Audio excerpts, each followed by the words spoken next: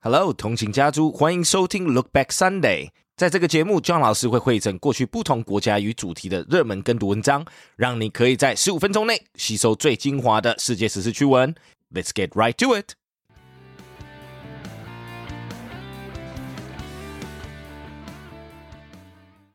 Race for tuition-free college. New Mexico stakes a claim.As universities across the United States face steep enrollment declines, New Mexico's government is embarking on a pioneering experiment to fight that trend. Tuition-free higher education for all state residents. After President Joe Biden's plan for universal free community college failed to gain traction in Congress, New Mexico, one of the nation's poorest states, has emerged with perhaps the most ambitious plans as states scramble to come up with their own initiatives. A new state law approved in a rare show of bipartisanship allocates almost 1% of the state's budget toward covering tuition and fees at public colleges and universities, community colleges, and tribal colleges.All state residents from new high school graduates to adults enrolling part-time will be eligible regardless of family income. The program is also open to immigrants regardless of their immigration status. Some legislators and other critics question whether there should have been income caps and whether the state, newly flush with oil and gas revenue,can secure long-term funding to support the program beyond its first year. The legislation, which seeks to treat college as a public resource, similar to primary and secondary education, takes effect in July.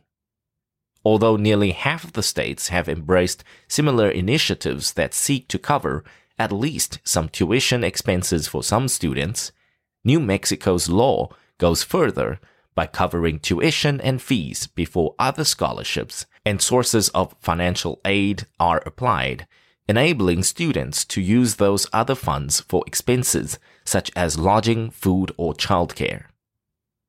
The New Mexico program is very close to ideal, said Michael Dannenberg, Vice President of Strategic Initiatives and Higher Education Policy at the nonprofit advocacy group Education Reform Now.Considering the state's income levels and available resources, he added that New Mexico's program is among the most generous in the country.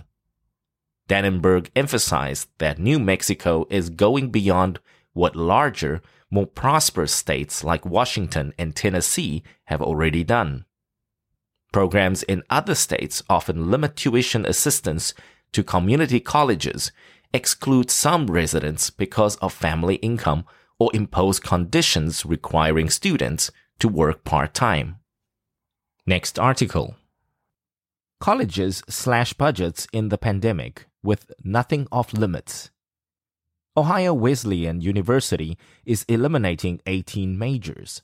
The University of Florida's trustees last month took the first steps toward letting the schools furlough faculty.The University of California, Berkeley, has paused admissions to its doctoral programs in anthropology, sociology, and art history. As it resurges across the country, the coronavirus is forcing universities large and small to make deep and possibly lasting cuts to close widening budget shortfalls. By one estimate, the pandemic has cost colleges at least $120 billion US.With even Harvard University, despite its $41.9 billion endowment, reporting a $10 million deficit that has prompted belt tightening. The persistence of the economic downturn is taking a devastating financial toll, pushing many to lay off or furlough employees, delay graduate admissions, and even cut or consolidate core programs like liberal arts departments.The University of South Florida announced last month that its College of Education would become a graduate school only, phasing out undergraduate education degrees to help close a $6.8 million budget gap. In Ohio, the University of Akron, citing the coronavirus, successfully invoked a clause in its collective bargaining agreement in September to supersede tenure rules and lay off 97 unionized faculty members. We haven't seen a budget crisis like this in a generation, said Robert Kelchen, a Seton Hall University Associate Professor of Higher Education who has been tracking the administrative response to the pandemic. There is nothing off limits at this point. Even before the pandemic, colleges and universities were grappling with a growing financial crisis brought on by years of shrinking state support, declining enrollment, and student concerns with skyrocketing tuition and burdensome debt.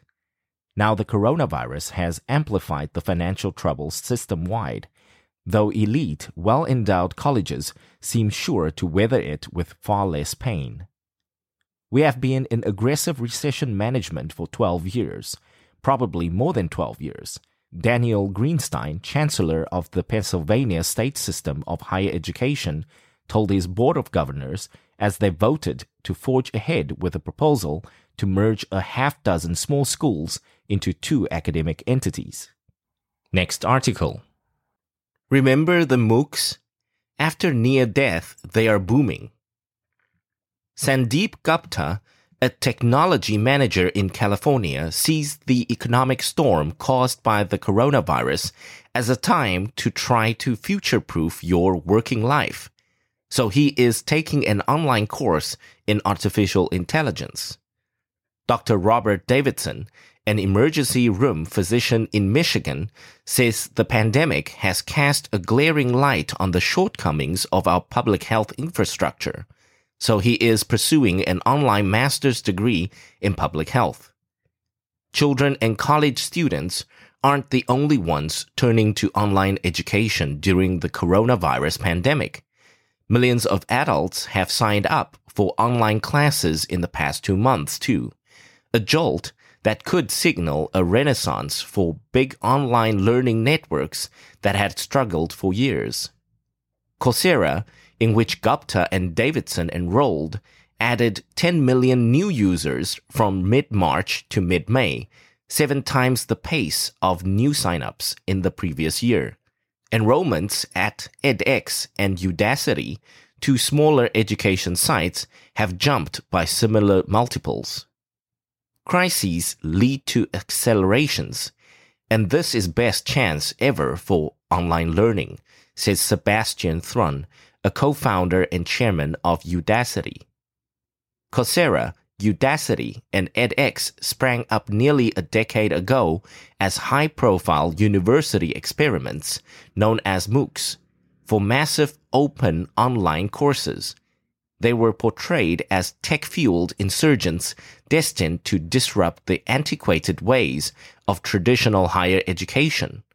But few people completed courses grappling with the same challenges now facing students forced into distance learning because of the pandemic. Screen fatigue sets in and attention strays. But the online ventures adapted through trial and error, gathering lessons that could provide a roadmap for school districts and universities pushed online. The instructional ingredients of success the sites found, including short videos of 6 minutes or less, interspersed with interactive drills and tests, online forums where students share problems and suggestions, and online mentoring and tutoring. A few top-tier universities, such as the University of Michigan and the Georgia Institution of Technology, offer some full-degree programs through the online platforms. While those academic programs are available, the online schools have tilted toward skills-focused courses that match student demand and hiring trends. The COVID-19 effect on online learning could broaden the range of popular subjects, education experts say. But so far, training for the tech economy is where the digital learning money lies. With more of work and everyday life moving online, some of it permanently, that will probably not change. Good job, and thanks for tuning in. 想要收听更多过去的跟读单元以及节目，欢迎到我们官网 www.15mins.today。有兴趣 John 老师以及其他资深英语老师对谈的节目，记得周末也要回来收听我们通勤学英语。Catch you in the next one.